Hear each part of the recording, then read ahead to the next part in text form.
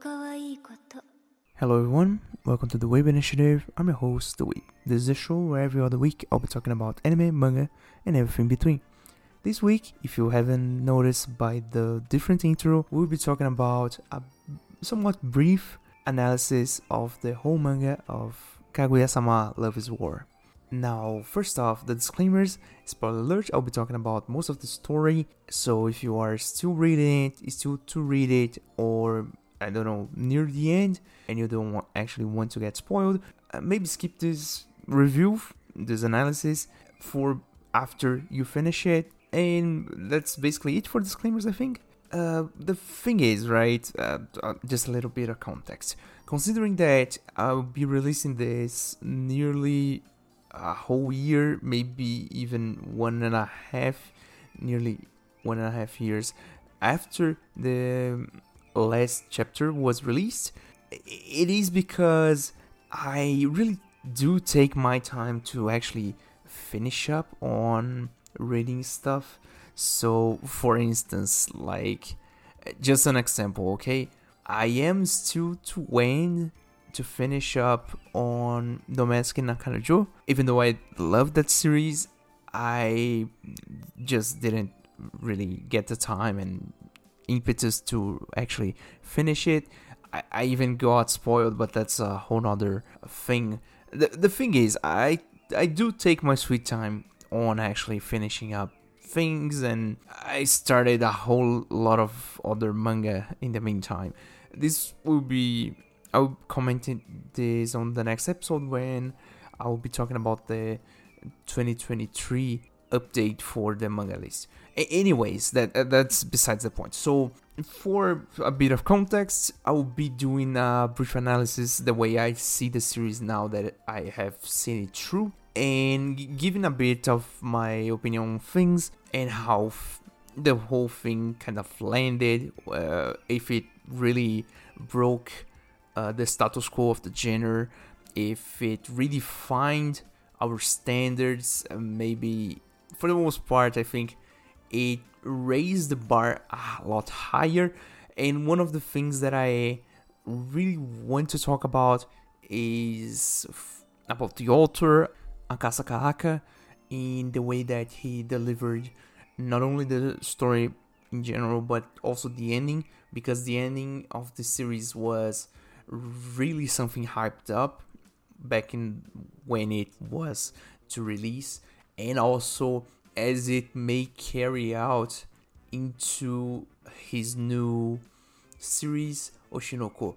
Although that doesn't really translate too much in the grand scheme of things. I don't know yet, as of the time of recording, Oshinoko has not yet announced the ending from what I can research, and hopefully not in the near future. I think it is still going strong. I don't actually think it will break much after the 200 chapters, but we'll see about that. That being said, right, I have been already getting into tangents, and it's been like 3 minutes of recording.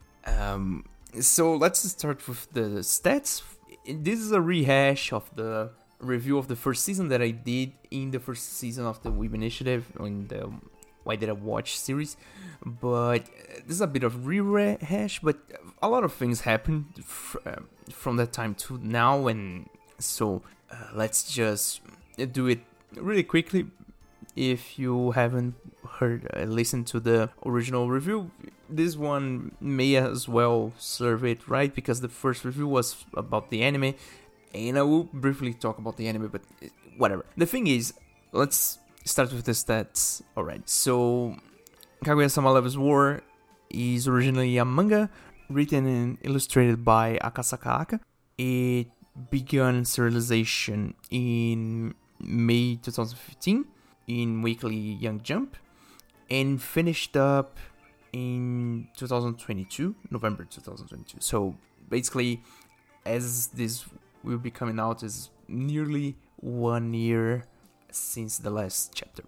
The whole series has 281 chapters. The whole thing came out to be 28 volumes, and Basically, it spawned two different, let's say, spin-off mangas.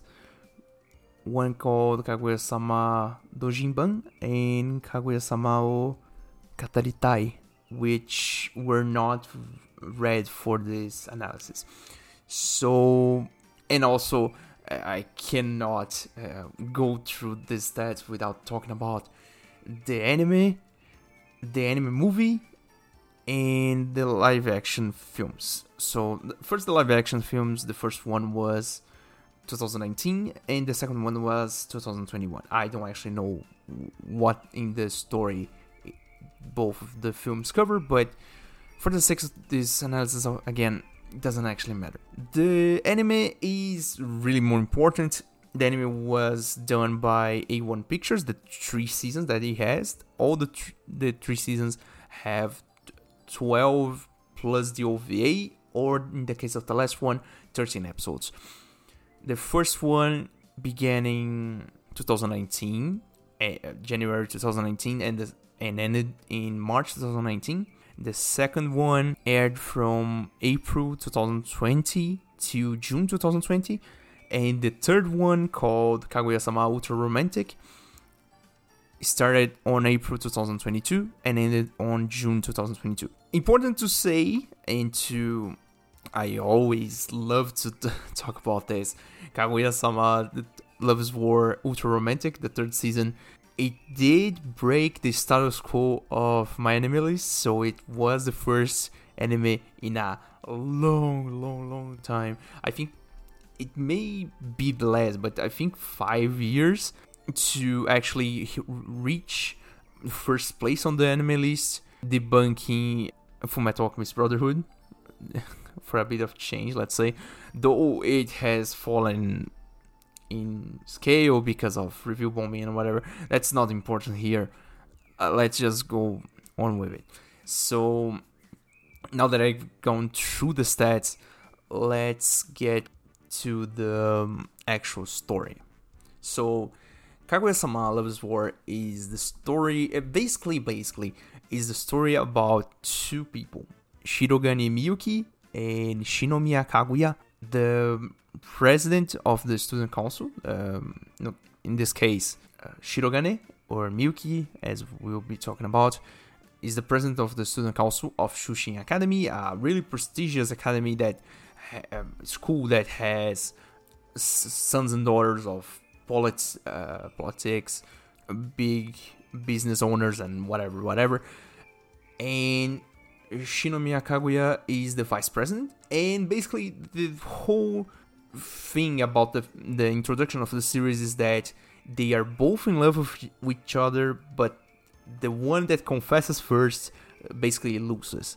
Thus the name Love's War, because you're in love, but if you concede and confess first, you lose.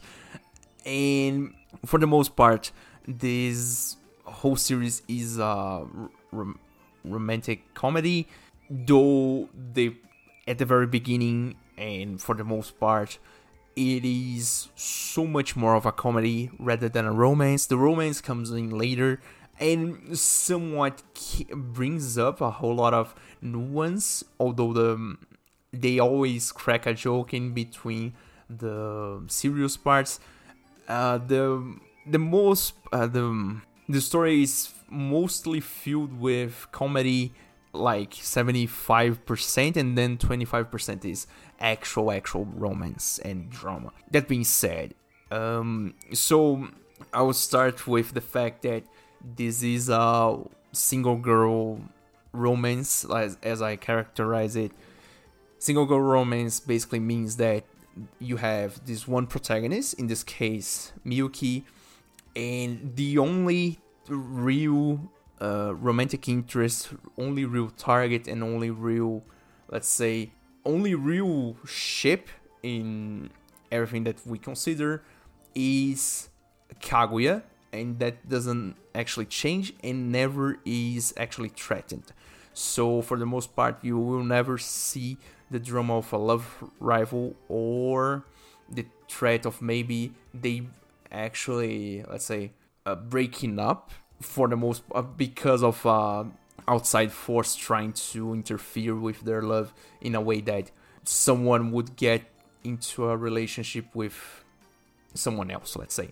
So basically, what I'm trying to say is that there's no dispute, is not a harem. The only love interest and only relationship that we care about for the most part is Miyuki and Kaguya, and never really changes. Although this comes up as a drama in the last arc, but that's as I said before, spoiler alert, but we'll get there when we get there.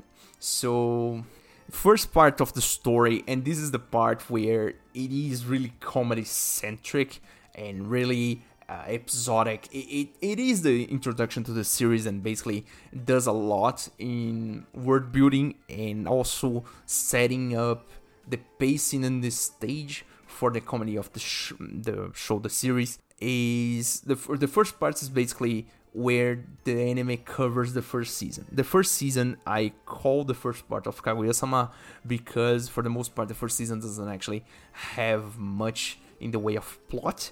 It does set up a lot of the gags and recurring, not only the characters but also the recurring, let's say, routines that the crew finds themselves in.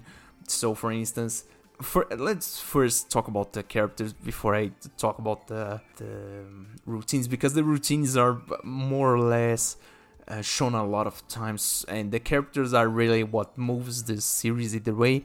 So let's get to it.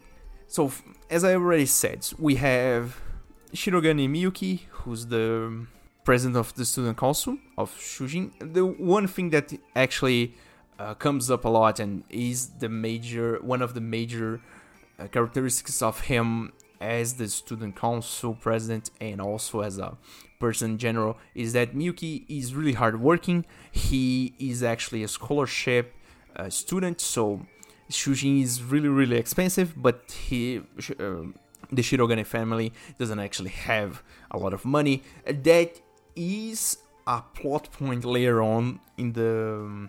It appears more or less on the part in the middle of part 1 and into part 2 and gets resolved eventually in part 3. But the thing is, Shirogane doesn't actually have money, and basically his whole life is based on caffeine, not enough sleep, part-time jobs to pay off the general things in the house, as food, electricity, bills, whatever, and student council president stuff. So basically, he's overworked and he never sleeps. And this even becomes a gag in the first season when they actually serve him decaffeinated coffee and he just drops like a rock. This is one of the traits of him. He's really hardworking. He really wants to be a top student. He is a top student for the most part, and also competes with Kaguya in being the first of their year.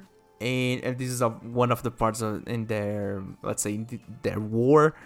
And basically, he's this really serious guy, hardworking, but also has this funny side to him. And there's these quirks that he shows throughout the series that really set him apart from your general, let's say, normal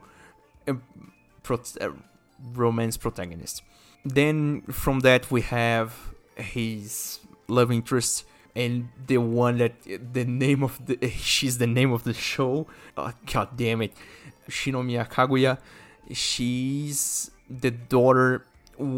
She's the youngest daughter of a huge conglomerate called the Shinomiya conglomerate that has branching families, and then there's this whole underlining that goes with her that actually her whole family are basically part of the mob, part of the Yakuza. It's not really called the Yakuza, but the idea comes with it, right? So for the most part, she's rich. She's the more or less complete opposite of Shirogane in terms of money. So she has a whole lot of money. She lives in a mansion. She's she's rich. That's the thing. She's rich, and at the start of the series, she's in this. This is a flashback that happens, and we get to see it. She's really cold, and we learn that throughout her life, she living with this really ruthless and basically business-centric family. It's really messed up, their situation inside the house, that basically she lives alone in a giant house with a lot of maids and security staff, but also she doesn't actually have, she has a longing for her father.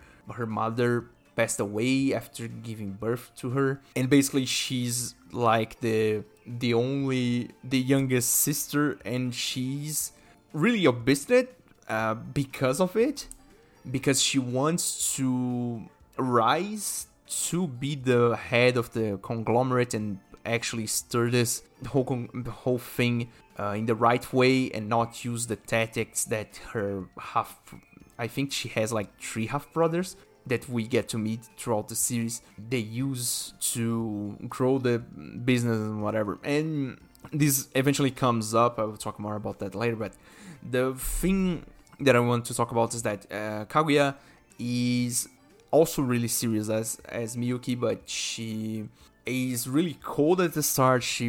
We have a whole lot of flashbacks throughout the series that shows that since she entered she was recruited by the previous student council president, as she involved herself with Miyuki, she eventually mellowed out and became more friendly towards other people. She was really cold, she was really calculating, she would not show interest towards other people unless it was for her gain, be it monetary or let's say economic in general. So they use this a lot in the series with a whole lot of characters, that relationships in rich families tend to be about business first and love later. So they use these examples a lot, even to the point that this eventually let's say backfires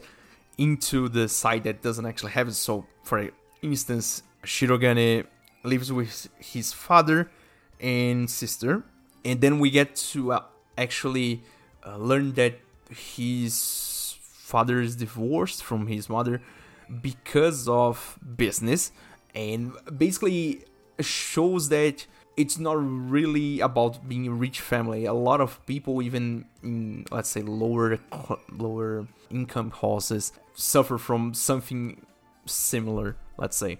And so basically, Kaguya, at the start, we get her in a point that she's already pretty mellowed out in terms of being emotional and showing her emotions to other people and being somewhat friendly.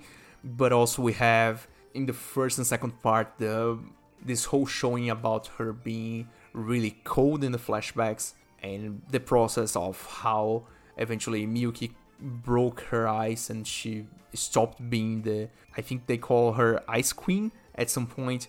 She stopped being the Ice Queen and became Shinomiya Kaguya, the vice president of the student council, that is really friendly and is admired by so many people. Now that I talk about this, I need to, and I will repeat this, I'm pretty sure, I have to give a huge shout out if she ever listens to the show.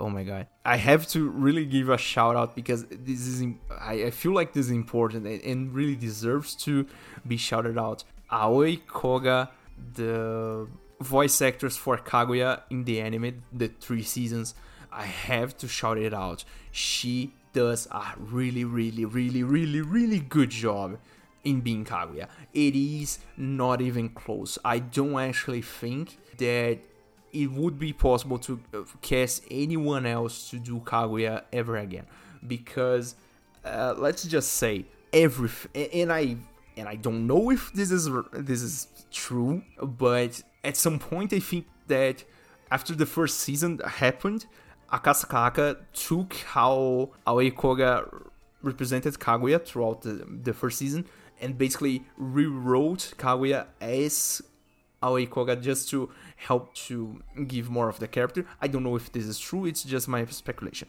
The thing is, Aoi Koga does such a good job as the voice actors for Kaguya.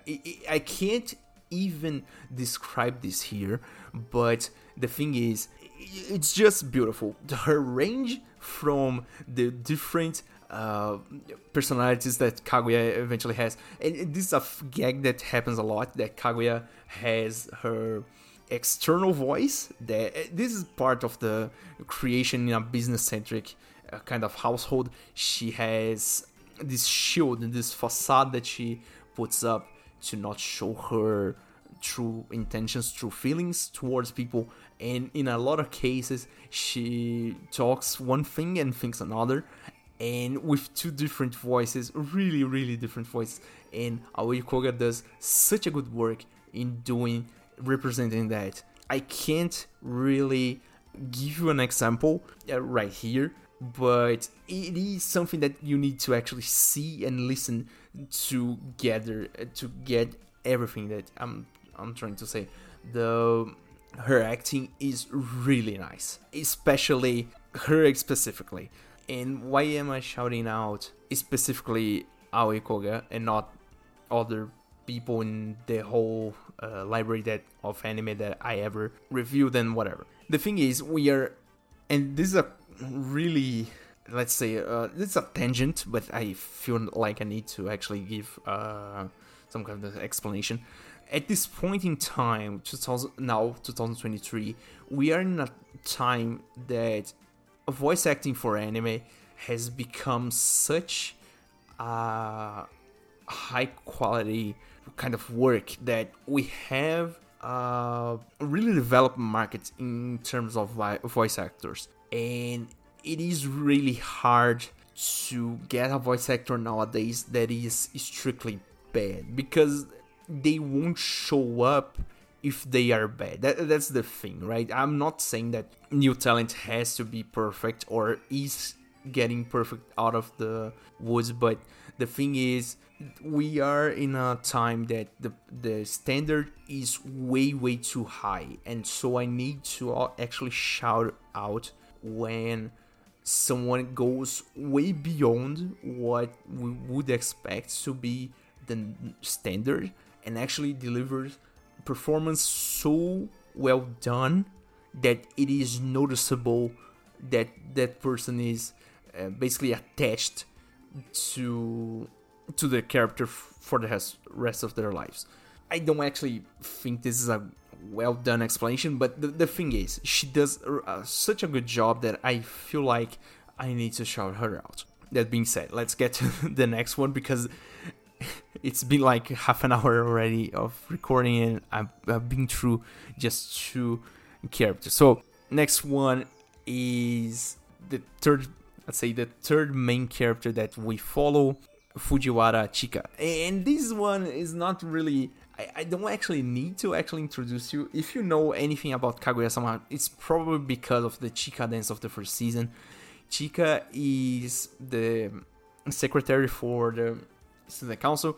She is what I would call the agent of chaos. So this is a pattern that happens a lot in the first season and in the more episodic kind of chapters, that whenever Miyuki and Kaguya are having a dispute in, I don't know, trying to confess to one another or trying not to confess to one another, Chika will eventually enter the scene and throw something at the wall, do something really random, or even bring the means to the dispute and do something random and be outright just out of this world. I can't even explain it, but she doesn't work in normal rules, let's say, and she's just there just to mess around and do whatever. She is really funny as a character. At the start, she steals the show for the most part in some cases, and really is funny the way she reacts to things and do things in general. The random stuff that she brings up to the student council room is really nice. And basically, Chika is the goofy, for the most part, comedic relief of the group at the start, and basically she's the one that carries most of the, let's say, the randomness of the games that Kaguya and Miyuki play, let's say. The next one is the last person in the student council for the first season, the first part, or the first season, whatever you want to call it. Ishigami Yu. Ishigami Yu, he is the treasurer for the student council. He is a loner. He just play games and has like no actual friends in school at the start. He just communicates with people through games, and that's basically his life. He goes to school, studies a bit. He flunks a lot of subjects for the most part of the series, such in a way that it actually becomes a plot point later on when Kaguya goes out of her way to actually teach Ishigami how to study and help him not flunk all his subjects, because he would repeat the year, let's say. That being said, he is really intelligent and basically he's just lazy for the most part, right? He games a lot, and also I will talk about about the games, because games strangely become something of a real deal in this series, somewhat. I will talk more about that later. But the thing is, Yu Ishigami, the treasurer, a loner, only plays games, doesn't actually have friends for the most part in the school. His only friend at the very start of the series is Shirogane, the only one.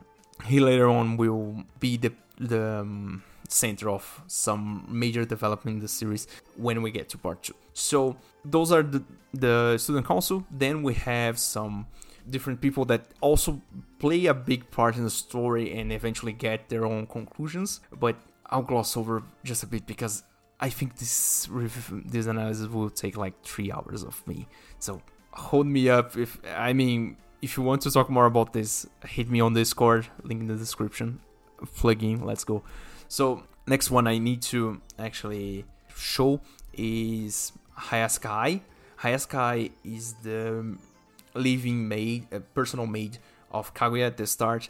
She's basically the same age of everyone. She studies at Shujin, but she's the maid of Kaguya, and she basically takes care of Kaguya. So Kaguya doesn't actually know how to cook, how to dress herself up somewhat, and basically takes care of her overall. It is also shown in the first season that she has a basis for a spy / bodyguard, so she can infiltrate and do random spy stuff across the whole series. It happens a lot, and eventually this becomes somewhat of a plot point later on, because we get to know that actually the Hayasaka family is I don't know how you say this, is a subordinate family for the Shinomiyas. So Hayasakas have been brought up to be the servants of the Shinomiyas and also part of their security staff, let's say. That being said, I cannot really give much of a detailed description of Hayasaka for the most part, because it flourishes way more towards the end of the first season and into the second part, because she actually eventually gets out of the job of being Kaguya's maid and actually becomes herself, let's say, because she has to hide the fact that Shinomiya and Hayasaka are actually related to Miyuki for I don't actually remember the reason, because it's been so long when I actually read that part. But the thing is, she has to hide the fact that she's Kaguya's maid for some reason, and so she cannot really act as herself most of the time. But also at some point she flourishes into being her own self, and she's basically really hardworking. She is much similar to Miyuki, but she relaxes a bit more, just a bit more than him, and basically she's a normal, somewhat gyaru. I don't actually know if you would categorize her as gyaru, but somewhat. She's just a normal person considering everyone else. She's just a normal high school girl that goes out with her friends and whatever. Next one. So these next ones that I need to actually talk about are mostly side characters, but they get involved by the end of the story, so we need to talk about her. So first off is Shirogane Kei, the little sister of Miyuki. She's in her rebellious phase. This is a major point throughout the whole manga, that the manga basically takes 2-3 years, and Kei doesn't actually get out of her rebellious phase anytime. So she has this major tsundere energy towards her brother, and she has a major brother complex. She has her own, let's say, storylines. For the most part, she says that she hates her brother, but she actually likes him. And for the most part, she interacts with them as she's the secretary for the student council of the middle school. And eventually it becomes somewhat premeditated that at some point she would become the next president of the student council of the high school, but that doesn't actually happen inside the manga. It just is commented. I don't actually have much to say about her, sorry. And the next three actually are all related. So we have Kashiwagi Nagisa, Tanoma Tsubasa, and Shijo Maki. So Shijo Maki, or Maki is somewhat of a cousin to Kaguya, although the relation is really strange because she calls Kaguya Obasan like aunt. But still, the thing is, basically Shijo is one of the branch families of the Kaguya, and so there's this whole awkwardness between them. But that's not the important part when talking about this three. The thing is, so we have Tsubasa as the guy, and we have first Nagisa. So Tsubasa is going out with Nagisa, and they are happy, lovey-dovey kind of couple. And for the most part, a lot of the gags in the first and second part come from the fact that they are really lovey-dovey, and still, for the most part, in the first and second part, Kaguya and Shirogane Miyuki are not really together, and they take a lot of advice from one another. Let's say the relationship between Nagisa and Tsubasa and Kaguya and Miyuki, it's really strange, but it's really funny the way they deliver it. The thing is, Maki has a crush on Tsubasa since day one, and basically Nagisa stole him from her. And so there's this whole running gag that for whatever reason that Nagisa and Tsubasa does something, Maki will appear at the student council room just to cry it out to Miyuki and Ishigami. That being said, those are the most of the characters for the first part. The second part comes out with, I think, 3 more characters, maybe more. Actually, before I get out of this part, there's one more character that I have actually to talk about. Is the father of Miyuki and Kei. He doesn't actually have a name. They don't present his name for some reason. Papa Shirogane, as comes up in the Wikipedia article, whatever. The thing is, he has been divorced for 7 years. He has a really huge debt, which is the reason why both Kei and Miyuki have to take part-time jobs, even though they are studying a really difficult school and with scholarships. And basically he's with a huge debt. He doesn't actually have a stable job at the beginning of the series, and for the most part he's a boomer. And it is really funny the way that he comes up. His design specifically, I can't really explain it, but in the manga it is really funny the way that he delivers his lines with the expression that he makes. I can't really explain this here, but just take my word for it. He's one of the really funny characters in the series. Somewhat pivotal at some points, but really he comes up as this paternal figure that helps a lot when he needs to. and also a comedic relief for some gags. At some points in the story, there are some specific gags that happen only with him, and it is really funny the way that they deliver it. That's what I'm trying to say. So now with the characters out of the way, let's get to the routines. So basically, the routines for the first season is the episodic ways that Kaguya and Miyuki will try to make the other confess or maybe show affection, let's say. So for the most part, they waste a lot of time inside the student council room just doing random stuff just to make the other one confess to them or show interest. And then there is this whole psychological part of the story, and it is really funny the way they present it. And for the most part, these are like, I don't know, like 40% of the whole first season is basically this. Then we have some gags that go with the way that Shirogane and Miyuki and Chika get involved, between the fact that Miyuki doesn't actually have, I don't know, he doesn't know how to play volleyball. And then we get this whole gag about how Chika has to go out of her way to teach these. Basically, Miyuki comes up as a really incompetent person, really something different from what you would expect from someone who has top grades in his year, and basically train him. This happens a lot because of different stuff that Miyuki comes up to try to impress Kaguya, and it always ends up with Chika with this face of basically tire out her mind and say, "Oh, I helped bring up that boy." It is really funny, and so there are some different gags, but for the most part, the first part of the series is basically episodic, comedic, more or less world building kind of stuff. The second part is when we get to the second and third season, and these two I grouped them together because for the most part, the way that the story goes on, I feel like the story changes a bit towards these two seasons, because they all culminate in the last episode of the third season.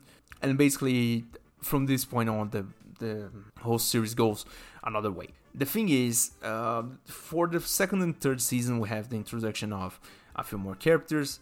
So second season first, we have the introduction of, I would say, 3 more characters, just to keep this really tight. I don't actually know if the third season shows it or the second season shows specific events, but that being said, it doesn't actually matter. So second season, we get introduced to Ino Miko, who's the president of the Public Morals Committee. I think that's how you say it. And she basically has a beef with Ishigami from day one, because Ishigami brings basically his PS Vita or the Switch to the school, and basically that's prohibited, and she is really strict person when it comes to rules.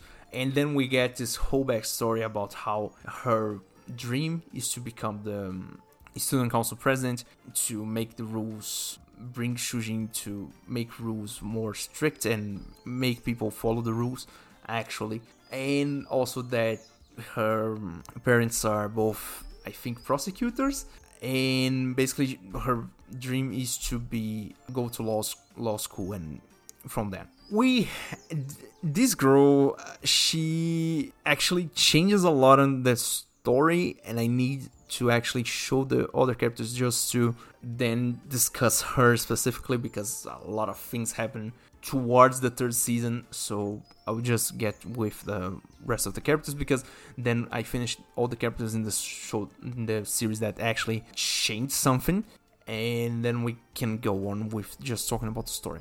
So with Ino, we then get her best friend, and the only person that actually is her friend at the start of the story, Osaragi Kobachi, that is her best friend for the most part.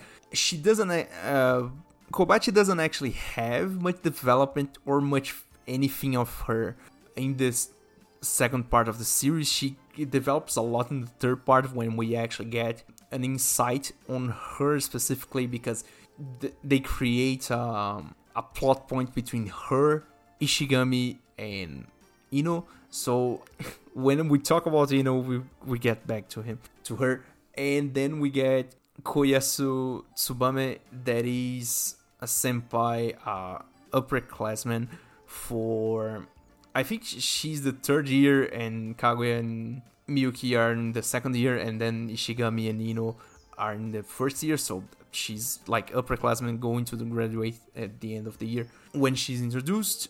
And she basically is the center of a major arc for the major arc of Ishigami, because she's the first person to actually make Ishigami grow as a person and become somewhat sociable. So I will talk more about her.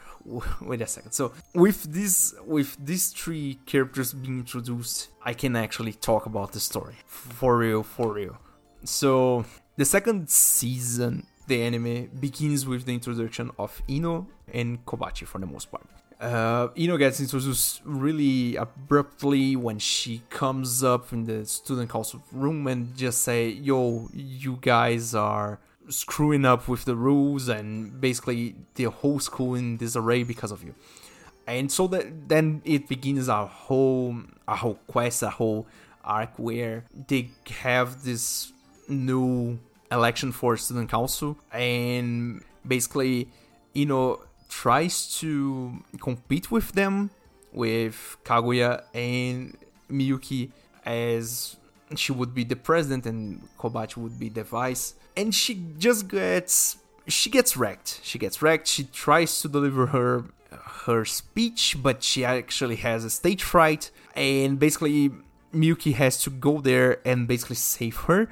And that comes out in the scene as an act of kindness. And so from this point on, she actually loses the election, but then sees Shirogane as someone worthy, someone that is righteous in the place that he is. So she starts out seeing the current student council as a bunch of incompetent people. She eventually grows up to see everyone as competent and really skilled at their jobs, but also she still has a beef with Ishigami. She doesn't actually grow out of it for this moment. That being said, in one of the traits of Ino, in this part where she actually enters the student council as an auditor, she is really naive. And so one of the running gags in the second and third parts is that Chika, for the most part, takes her into some weird places, let's say, for pranks and random games that they play. It is really funny. For the most part, whenever she appears, she is either when Kaguya and Miyuki are in the middle of trying to be, let's say, horny, kind of, but not really. It's not, it's a, I think, PG-13 show either way. They don't actually get to do anything, let's say, lewd as per se, but whenever they try to be a bit more open about their feelings, let's say. At this point in the second season, they have kind of grown to the fact that, yeah, maybe confessing is not really needed. We can just, like, approach one another and kind of grow this relationship. And whenever she appears, it's when it's a bad timing, when they are trying to do something together, or when Ishigami is playing some game and she takes his console for him. That being said, we get in the second season also Ishigami trying to be a more friendly person, a more sociable person, because he has actually a major trauma, and it is a really long chain of events and things that keep coming up, even inside of the third part of the series that is outside of the anime already. It's only on the manga, that Ishigami and Ino actually have a really long history together, and also Kobachi for that matter, because at some point they explain that Kobachi and Ino basically got together and hang out together and are friends together because because at some point in middle school, Ino actually suffered a lot from general bullying, because although she was in the public morals committee, everyone hated her because she was so strict, and so she suffered all around. And for the most part, the one that would cover up for her, or maybe protect her in the shadows, would be Ishigami. But she never actually knew that. So, Miko doesn't actually know that Ishigami is the one that basically saved her throughout middle school. And the one that actually knows about it is Kobachi. So at some point towards the... And I'm already talking about the third part. But the thing is, this is a whole thing that develops throughout the second and third season. So I need to talk about it multiple times. And basically, the way that things are is that Ishigami has this whole side of him that he does good for people, but doesn't actually show it or let them know that he did it. And one of those cases was one girl that he had a crush on back in the day that had this really a scumbag of a boyfriend, let's say. And for one reason or another, the guy was too timing the girl, and then Ishigami went to confront him, and he basically offered Ishigami to basically take his girlfriend. And so then it grew this, let's say, this chivalrous spirit in Ishigami, beat the guy down, actually fight, let's say, just straight up just punch the guy in the face. And then Ishigami got suspended for like 7 days. And this is the one thing that ties everyone together to Ishigami in the sense that because of his suspension, he had to write this apology letter, and then the whole thing just spiraled out of control. Eventually, he got back to school, but everyone hated him except for Miyuki and Kaguya, who actually had someone investigate the whole case. And basically came to Ishigami, you did this because you liked the girl, right?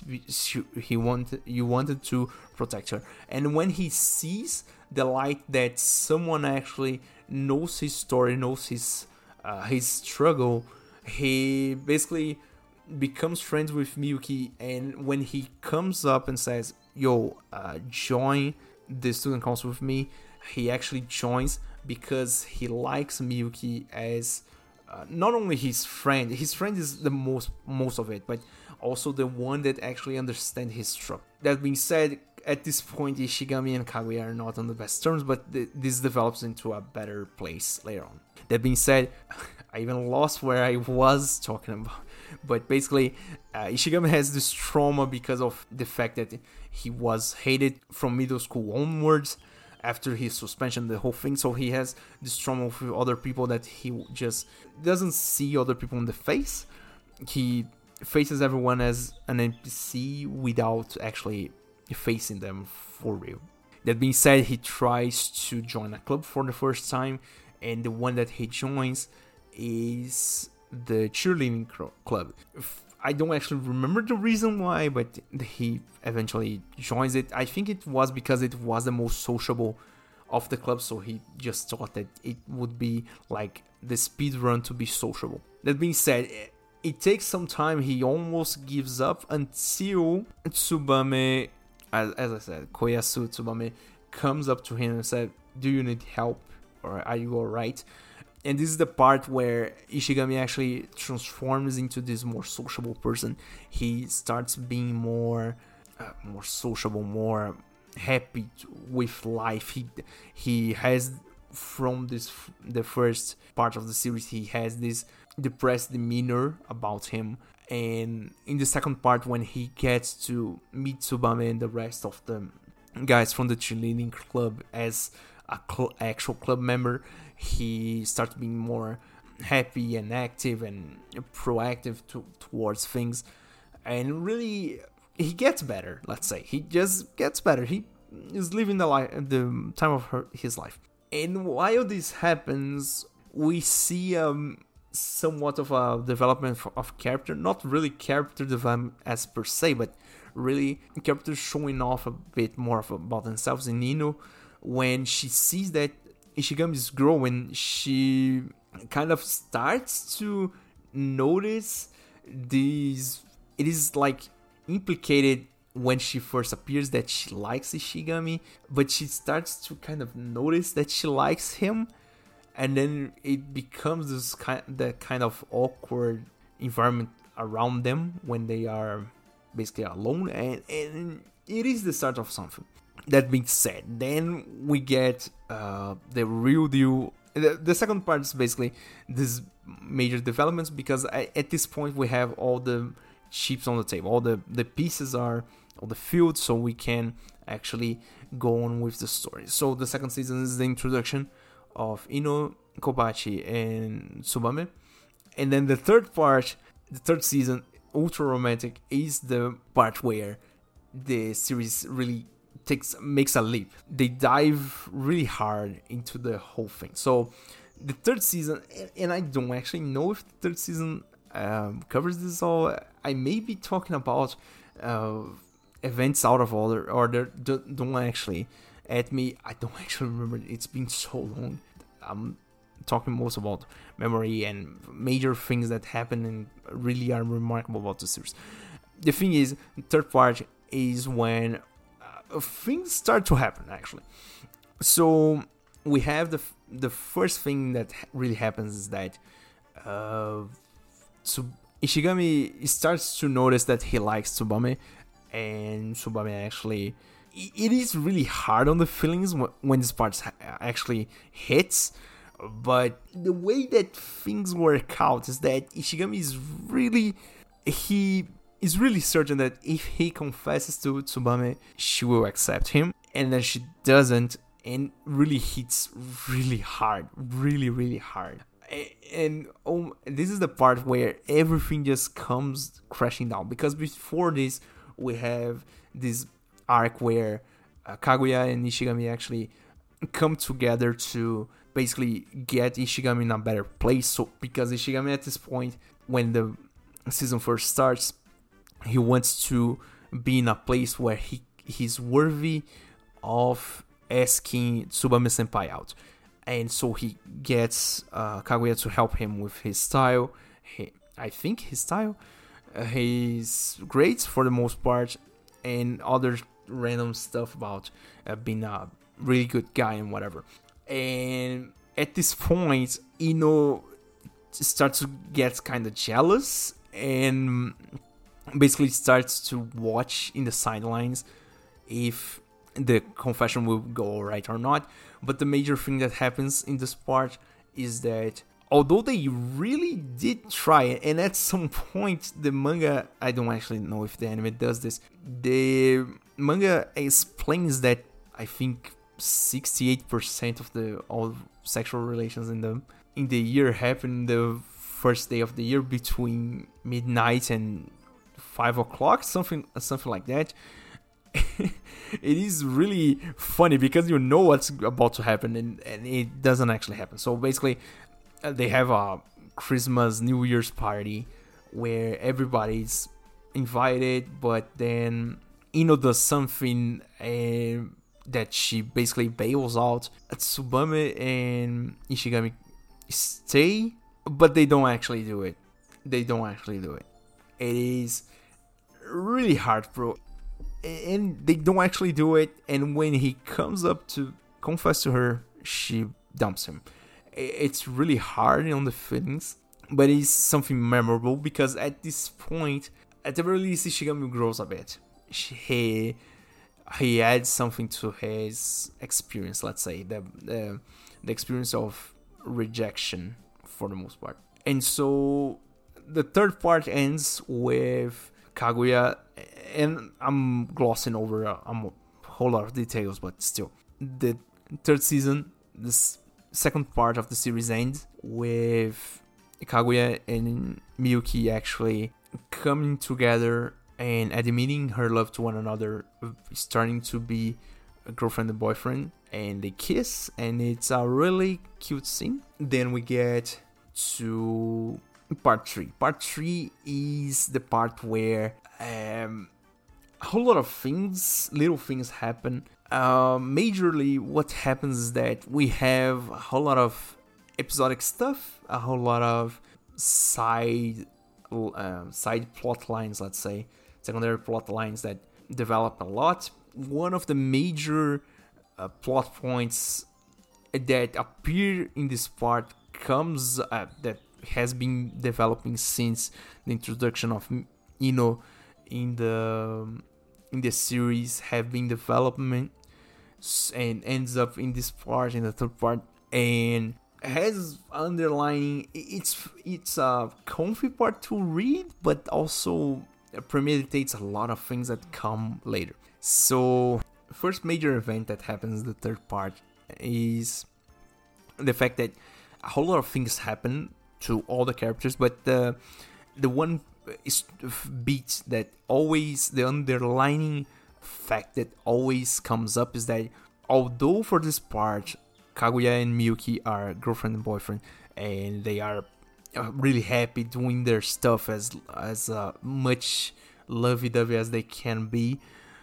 They do everything. They go out, do stuff, and kiss sometimes, hug, and it's really cute. Although there's this implication that this is a fleeting moment, because the moment that Kaguya graduates, she will be taken to her family to be married to a business partner. And this is a really grim future, considering everything that we fought so much 3 seasons to be here, and considering all the really hard stuff that Miyuki has been going through just to set up so much things, because he's going to Stanford at the end of the school year, and he wants her to go with him, and he sets up this whole thing, and then there's this implication that she will not have her way, because her family will basically take over her decisions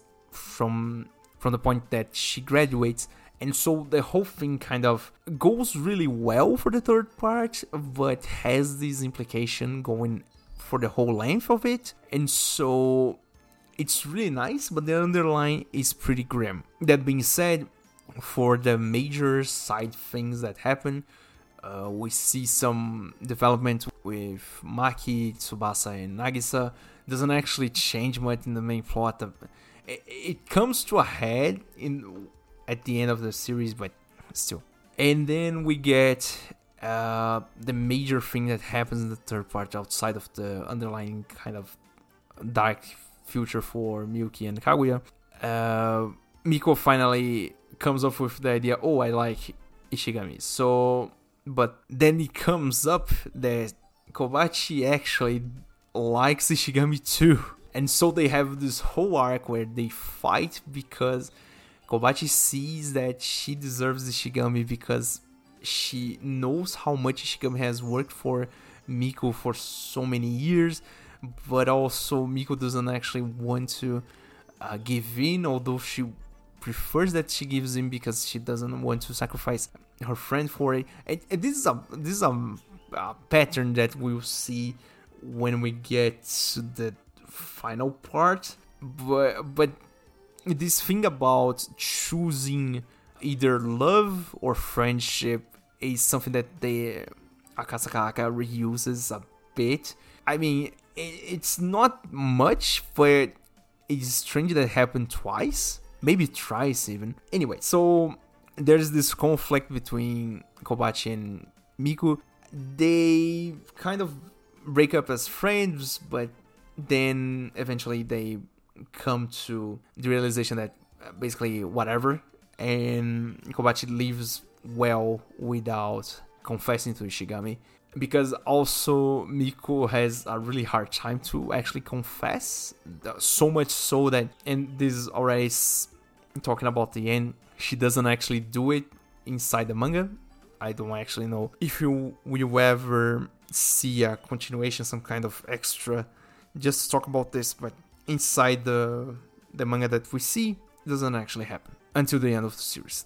That doesn't actually happen. So this is the third part. The whole thing is really happy, although there's this underlying grim stuff, and now Miko knows that she likes Ishigami. For the rest of the characters, doesn't actually change much. But the third part also, I think it's the third part or the second part, I don't actually remember. A whole lot of things happen in the Shirogane household. So Kei becomes, let's say, this sister-in-law to Kaguya. In a way, she really likes the idea of being the sister-in-law, although she doesn't like that Kaguya is being held with Miyuki.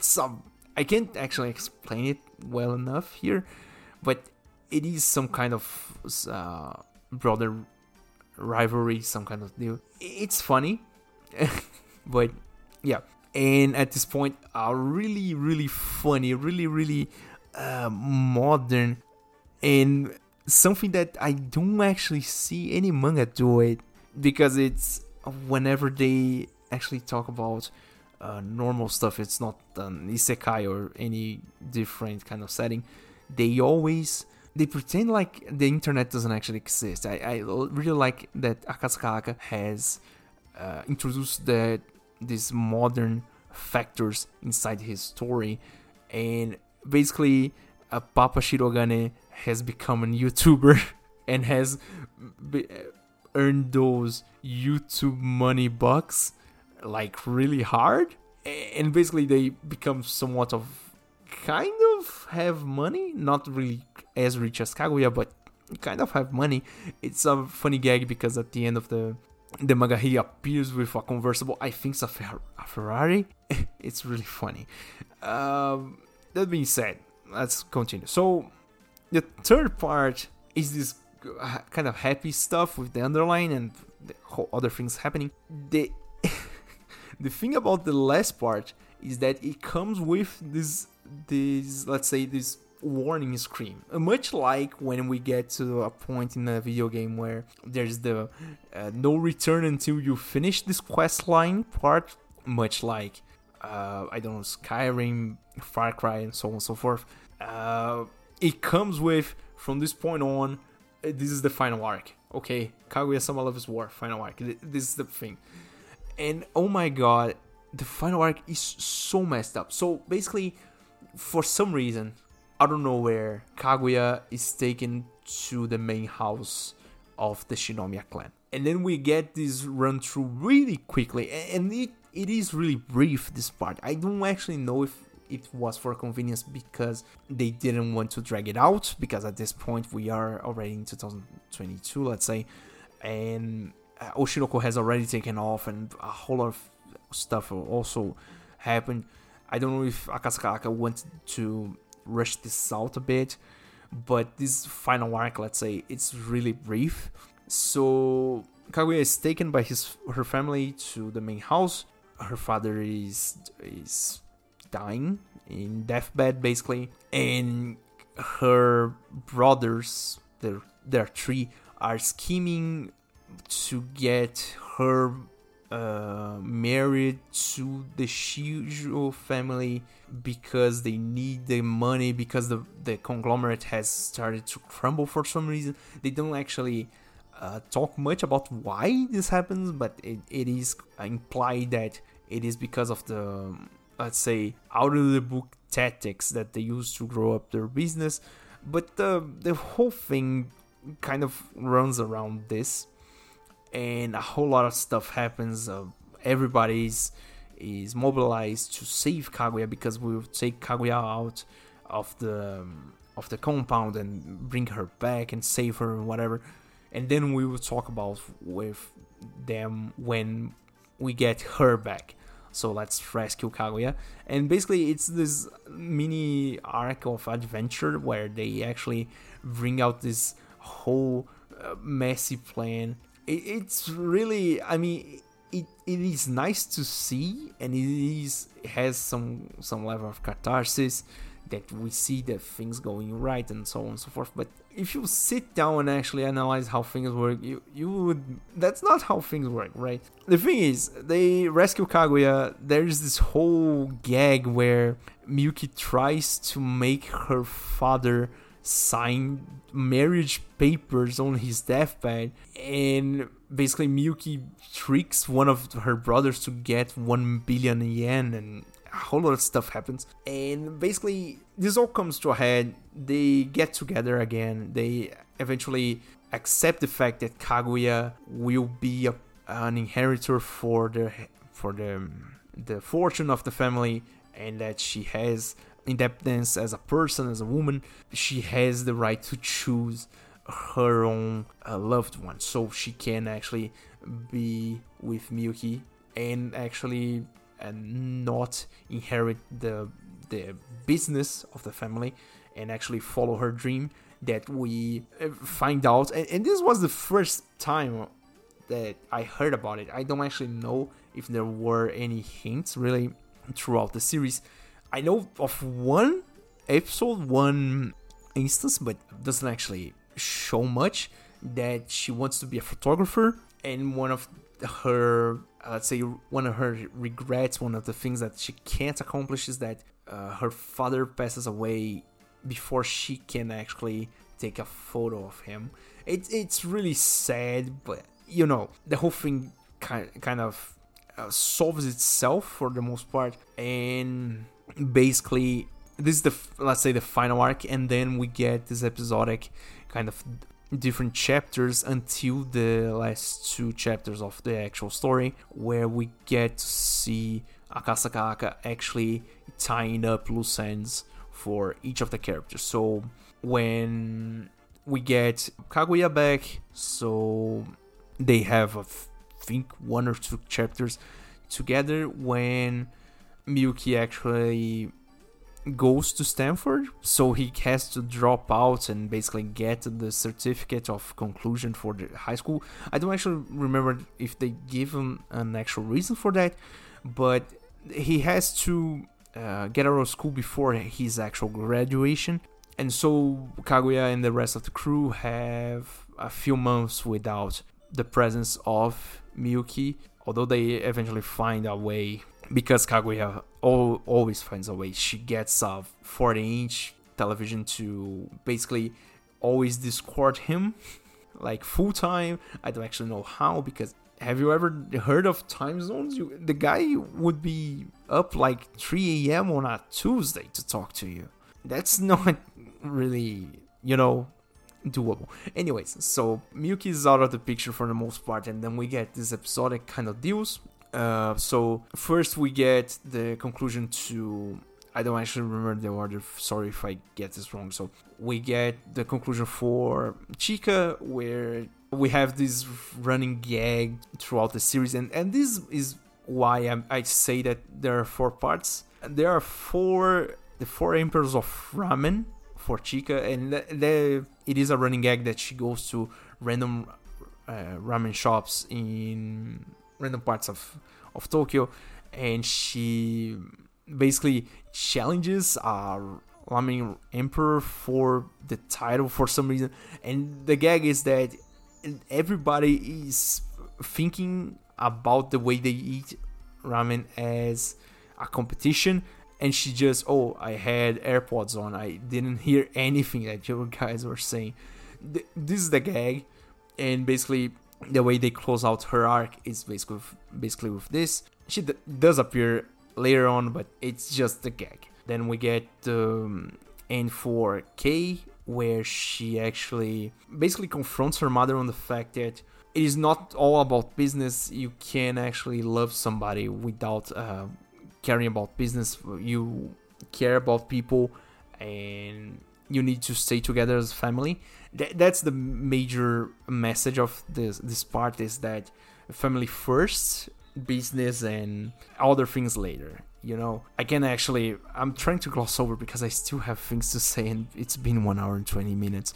The thing is, so Kei ends up with this family, insert Vin Diesel here, arc. Then we get the end for Hayasaka. Hayasaka has, her end is pretty mid, in my humble opinion. She just dreams about how everyone will end up a few years from now, which is pretty cute, but it's just a dream. We don't actually see it happening. Then we get the ending for, and this one I really wanted to talk about, Tsubasa, Maki, and Nagisa, where it's basically the rehash of Ino and Kobachi again.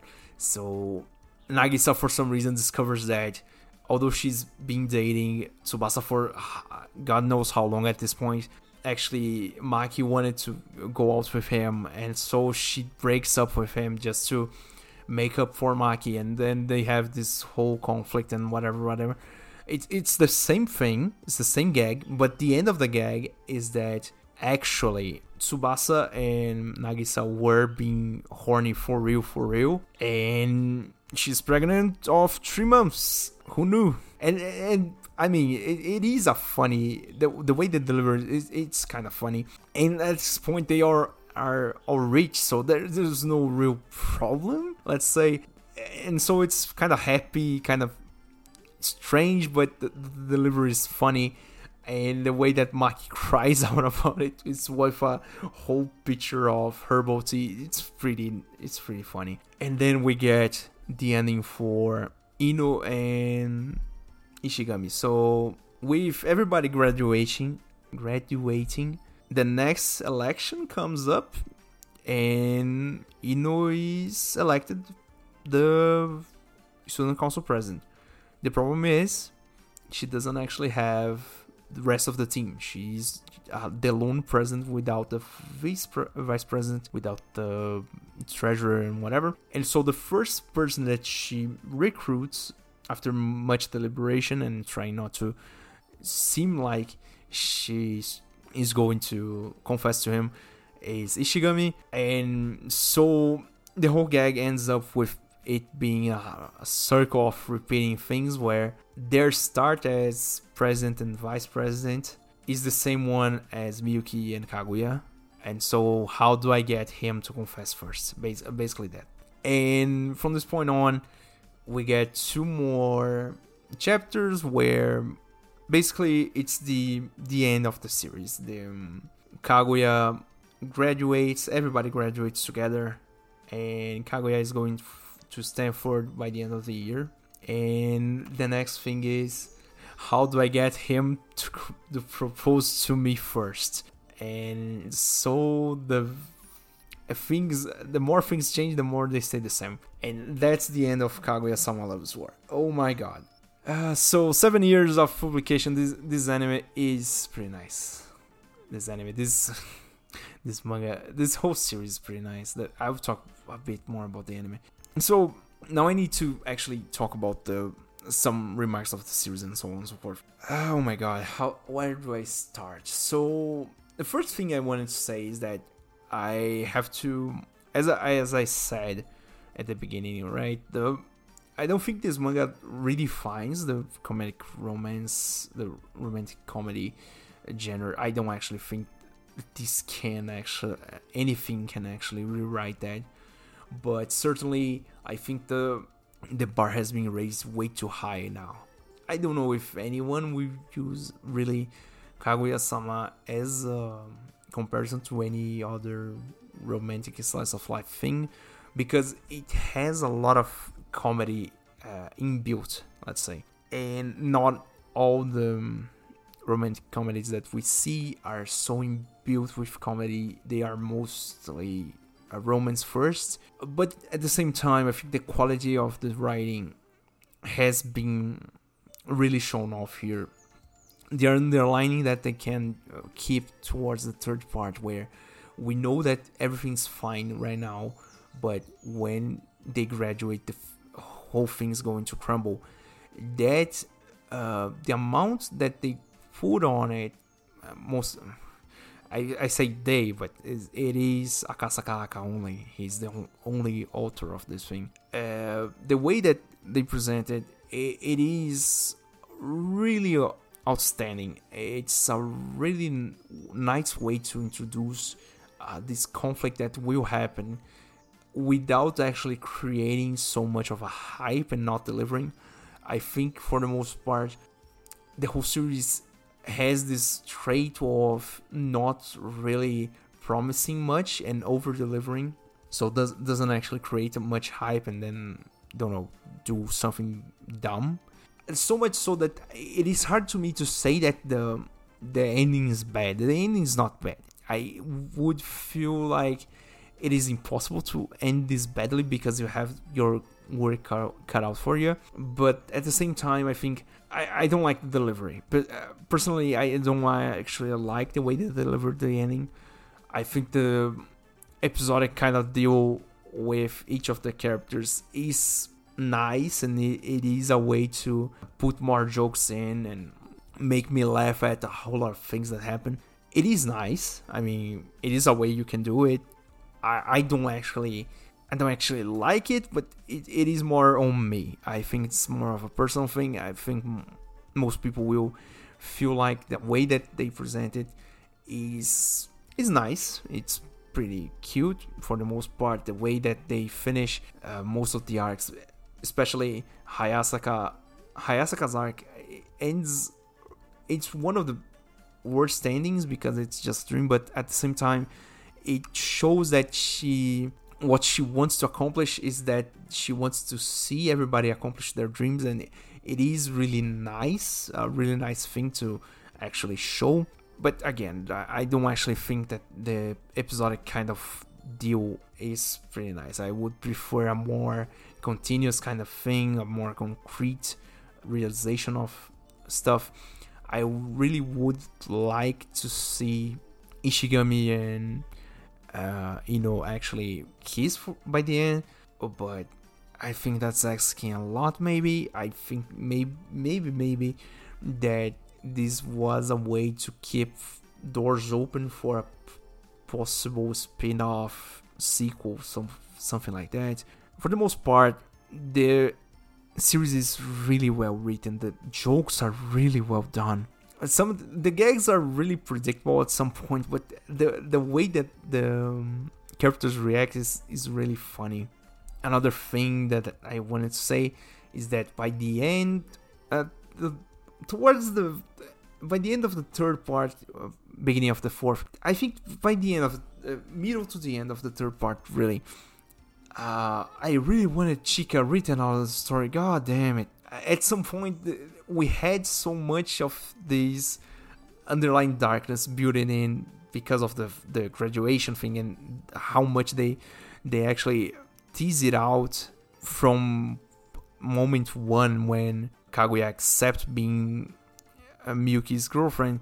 They tease it out so much that at some point you are just, oh my god, just give me the drop, just drop it on me, just show where my heart will break, and it's at this point the way that Chika is inserted to do a random gag or introduce something that we weren't expecting, it just becomes so annoying that, and I feel like someone gave the author this kind of feedback, because at some point in the third part, Chika just stops actually showing up for some. She doesn't actually have much impact in the story at some points, and so the plot can actually go smoothly for some time until the whole thing actually drops and we get the rescue arc. So much so that Chika, when she appears in the rescue arc, although they drop some gags in between the serious parts,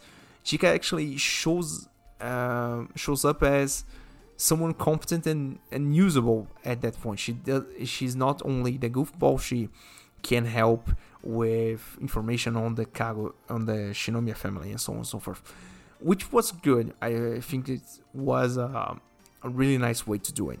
That being said, now for more general kind of stuff. So for the most part, one of the first thing that I want to say, the only, let's say, premeditation, the only flag that they give for Kaguya being a photographer is one of the most, I think it's the first season, one of the most remarkable episodes and parts in the anime, in the manga, when her first cell phone breaks and she loses the photos. That's the part where photos are really an important part for her. So this is the only part that I can say that really hints at the fact that she wants to be a photographer. It's when she can take the photos of everyone smiling, laughing, and actually share around. Only hint. I just want to say random things at this point. 1 hour 35 minutes of recording. Anyway, so I've been commenting on the timestamps for the recording for the most part. Oh god. The thing is, it's 6:30 a.m. on a Sunday. Anyways, out of here with this. I'll keep this in. Just FYI, I'll keep this whole commentary in. I don't have a script for this. So, next thing. I really like that Akasaka Haka made such a modern manga. What I mean by that is that, as I previously mentioned, a lot of people will write, let's say, current year things, even not only anime manga, but also a series, movies, some stuff like that, that will straight up just ignore the fact that we live in 2023. Like, YouTube is a thing, it's a major thing. Twitter is a major thing. VTubers are a major thing right now. I don't know if you tried this, but have you ever entered like the front page of Twitch? There's a lot of VTubers now, like random VTubers coming out of the fucking floor. They're leaving my walls. Like, oh my god! And this whole thing where games are part of the society right now, so games have become, hot take, gentrified for the most part. They become normie stuff. Everybody plays at the very least something once. Be it Fall Guys, League, Dota, Rocket League, I don't know, Fortnite or whatever, Minecraft for that matter. And to actually see someone introduce them as talking points in their manga, and even in some gags, it is really, really nice. So they talk about Apex Legends, which is something that the Japanese for some reason like a lot. I don't understand why, but to talk about Apex in a manga, to talk about Minecraft in a manga, to actually see someone come out of poverty through being a YouTuber with clickbait thumbnails, clickbait titles, and streaming. Oh my god, it is such a fresh take on things that it really, I'd say, guaranteed extra points for me for this series. And I think the way the jokes are written, they never become really stale. The gags come around sometimes, and they are funny all the time. Even some gags that don't appear from a long time, when they finally appear again, oh, I've seen this, I know where this goes. It's really nice. And for the most part, this series is awesome. This series is really good. I recommend if you like to laugh a lot and maybe have your romance on the side. It's pretty nice. It gets a bit heavy on the ending, and the ending is pretty rushed on my humble opinion, but I can give it a pass even given everything, because I mean, the guy was already pressed with Oshinoko and other stuff happening, so I can like forgive that for that matter. And for all that's worth, talking about the anime a bit, A1 Pictures did a really nice job with all the seasons. Ultra Romantic was a landmark because it broke the status quo of My Anime List. It is not that My Anime List is the end all be all of anime classification and whatever. The rank is whatever you make of it, but to actually see something like that happen, it was something of a historical moment, let's say. And I think that if anything, the anime justifies the manga and vice versa.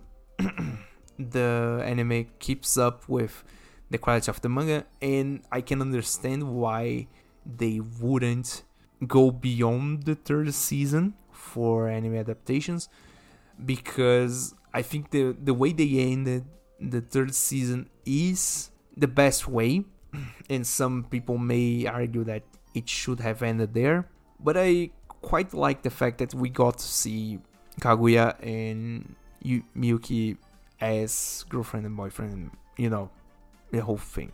That being said, again, shout out Aoi Koga, best voice actress. She's going to be Kaguya for the rest of her life, for me at the very least. Her voice acting for Kaguya is so nice. When Kaguya is cute, she's cute. When Kaguya is angry, she's angry. And all the faces of Kaguya, normal Kaguya, Kaguya-chan, Kaguya Ice Queen. So nice. The way she represents Kaguya is really well done. And now with my voice kind of cracking already, I've been maybe, don't know, 5 minutes.